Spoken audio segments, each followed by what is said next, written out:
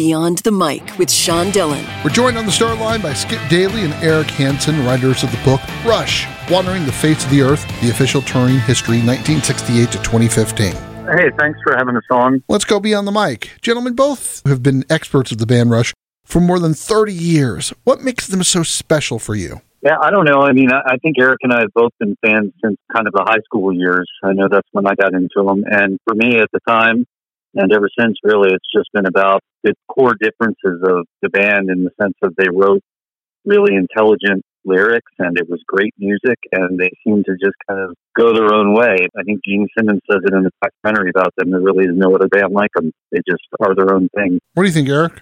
Tag on to what Skip was just saying. What makes them really unique is that unlike other bands that you might just kind of follow along and enjoy their music, they're just unique individuals. They're interesting individuals. You know, they're actual human beings. They're not just, it's not just the music. So as you learn more and more about them, there's actually more and more that you enjoy about these people as real, honest human beings that actually care about the world around them and their fans. What was your first concert listening to Rush live? Both of us, the Presto Tour, as a matter of fact. Skip's 2 years younger than I am, I believe, or a year and a half. My first tour was the Presto Tour. It's one that I'll never forget. I regretted the fact that I didn't get into them as a younger teenager, because by that time I was in my late teens and I had missed a couple of tours. Yeah, and it was the same for me. It was the Presto Tour here at the old Capitol Center in Maryland, which is no more. And, I've made a point to catch every tour since then.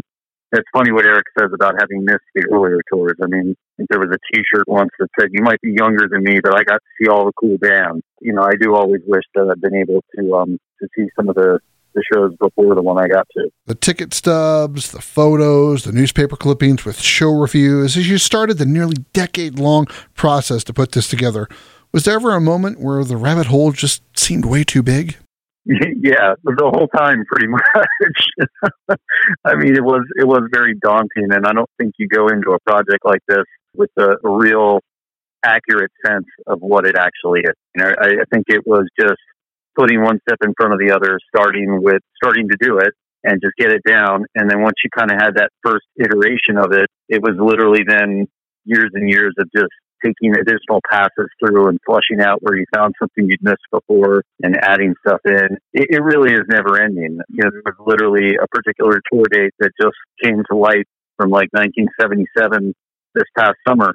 And we just missed getting it in because it was just, our production date for the publication was coming up. So it'll be in the second pressing, but it's never ending. I mean, there's always additional information coming to light. You could literally just do this forever and keep finding stuff. And I might add that the band themselves keep records of the early days because, nobody ever plans to be in a band for 40 years. The early days was by far the hardest information for us to dig up, so to speak.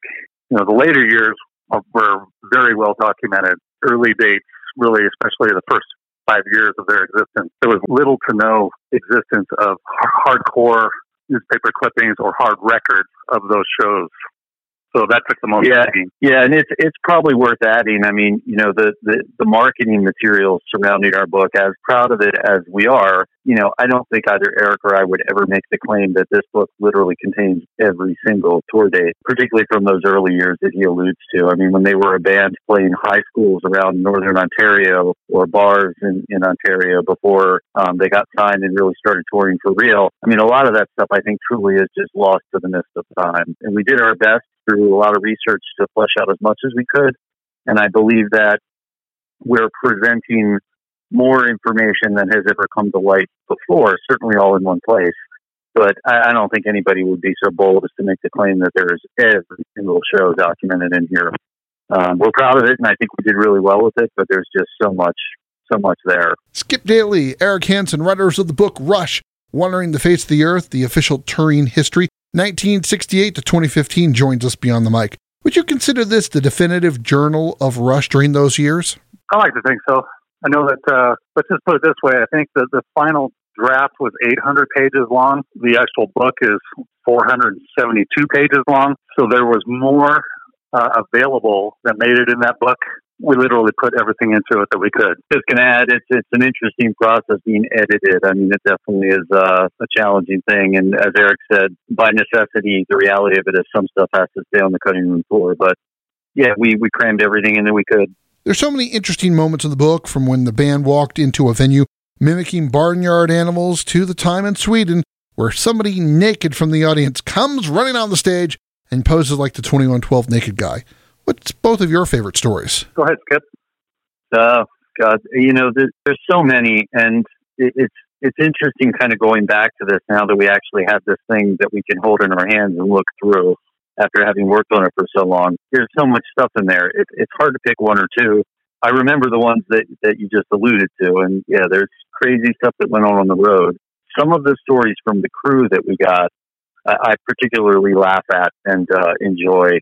Those guys that we interviewed, several of which I would now count as friends. There's a story from like the Hemispheres tour, I think it is, from around 1979 when Ian Grandy, who was one of their first roadies, tells a great story about the crew. And, the band seems like they were pretty level-headed and didn't overindulge, but some of the crew guys, these guys are out there as roadies on the road with a rock band. And there's a great story about them flying from Chicago to, I think, Salt Lake City, and just craziness on the airplane. I'll let people read that story for themselves, but that's one that just always made me smile. We also have some, you alluded to the naked guy. I think you were saying the naked guy on the stage, talking about some of the recent tours when they would show the Starman, and they'd have special guests that would come up and do the laundry. Jack Black himself came up on stage, started stripping off his clothes, and struck the 2112 Starman pose on stage at the show in L.A. Some other great stories we have is we happen to be in the same city as the Blue Man Group had been in the day before. So in that particular city, I believe it was in Germany, but not positive on that. But in that particular show, the Blue Man Group came up on stage and did the laundry. So they always had special guests throughout that tour dropping up on stage and doing their laundry. We tried to document as much of that as we could. My two favorite stories are from the time they put the mic on the vacuum. Yes. And the story of the band heading back and forth from Texas for shows with Dallas, San Antonio, and Fort Worth so they could attend the launching of the first Space Shuttle Columbia. Yes. Which then inspired the song Countdown off of Signals. Yeah. No, that was during the tour, the Exit Stage Left tour, when they were touring back and forth. They flew out. They were in Texas. They flew out early in the morning for Florida. The original launch was Scrubs. And then they went back out the next day and caught that final launch. A lot of back and forth between Texas and Florida those couple of days. When the project seemed to come near its completion, what did Geddy and the other members of the band think of the final work? Well, we actually haven't interacted directly with the band. We've interacted with their management team and the crew guys. But, the band is retired now, and they've earned their rest, and they left it all on the ice, as they say, or all on the stage. And they're off living their lives as they should do. Their management team was very supportive of the project, and obviously the band had to sign off on it.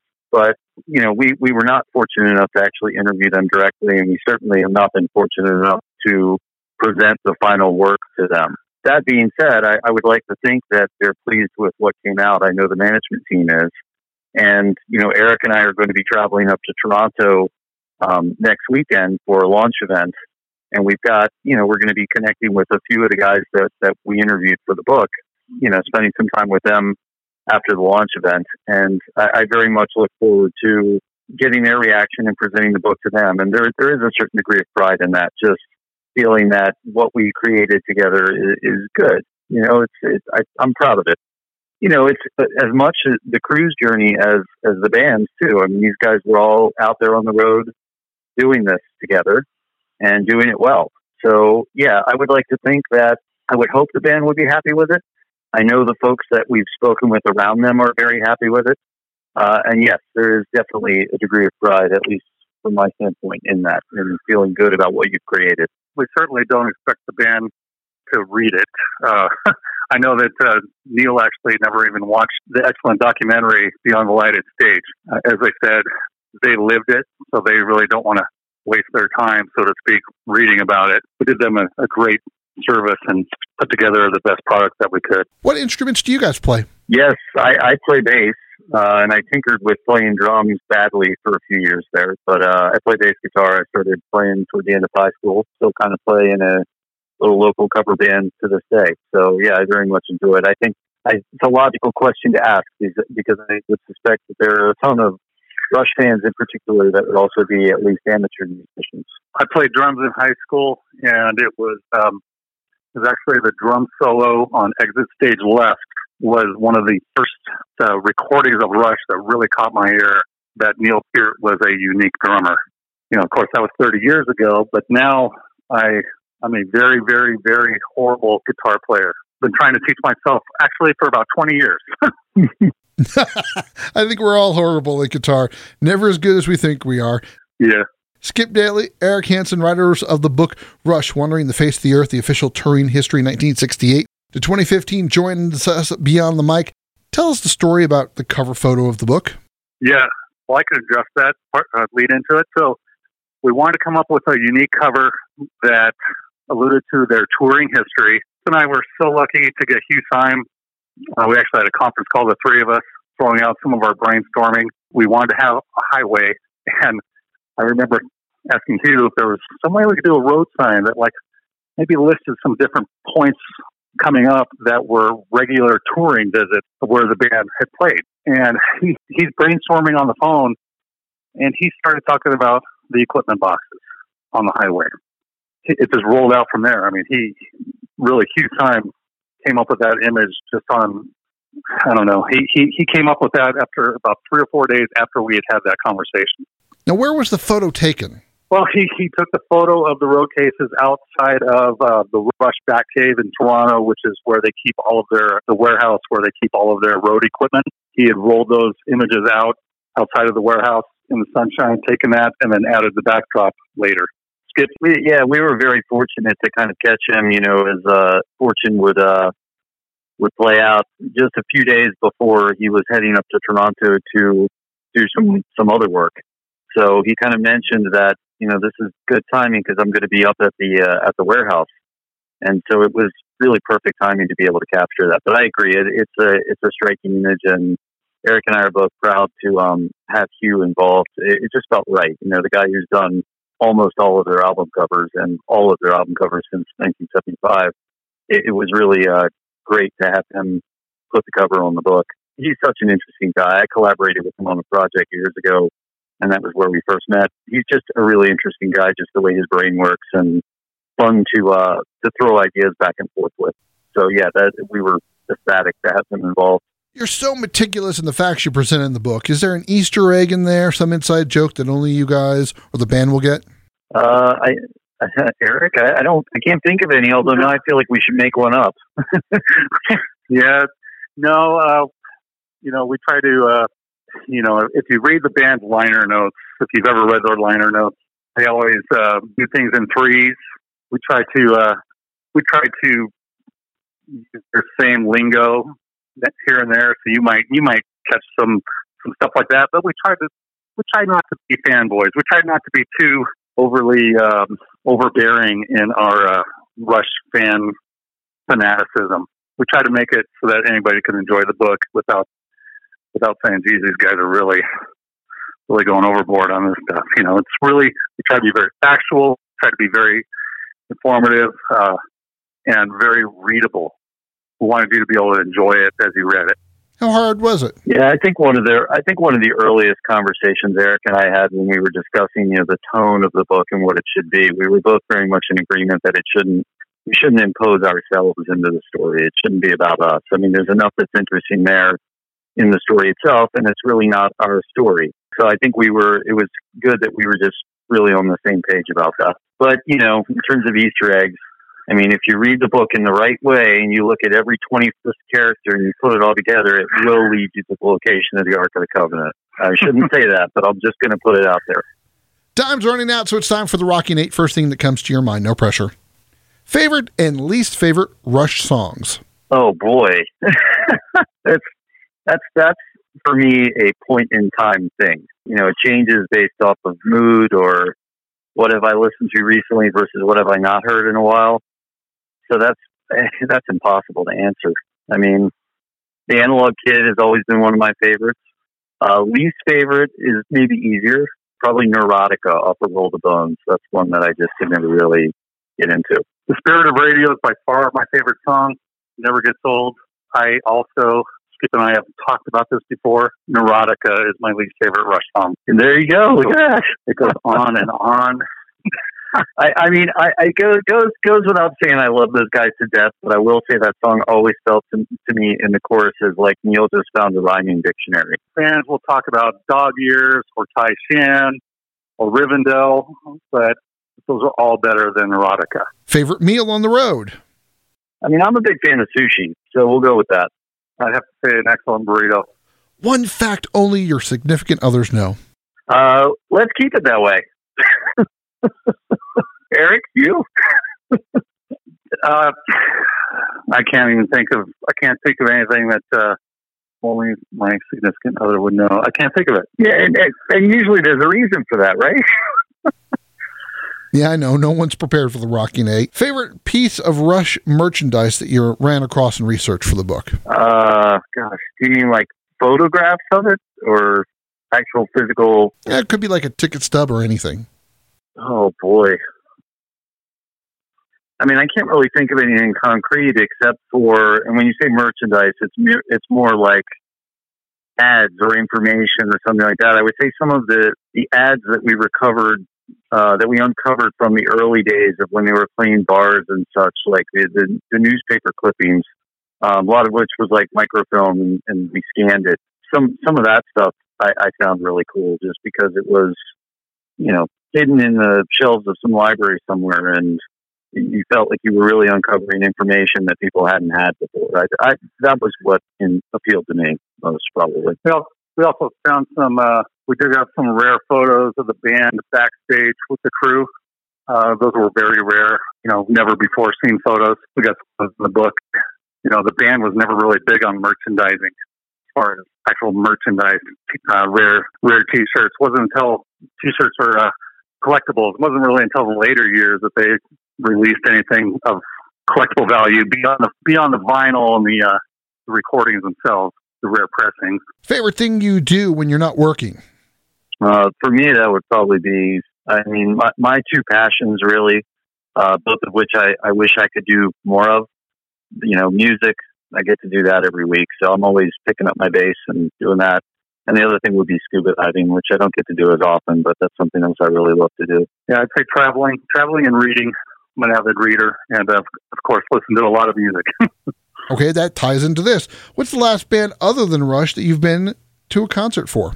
Phil Collins here in Denver. Very nice. For me, it was there's a newer band that I've gotten really into. That they only have like 2 records up, but I love them. It's a band called Lord Huron. They're really good. Now, since one of you is in D.C., the other's in Denver, where is the location where you got most of the work done? Are you night riders or day riders? Definitely night riders. Work? Yeah. And it was all a lot of email conversations.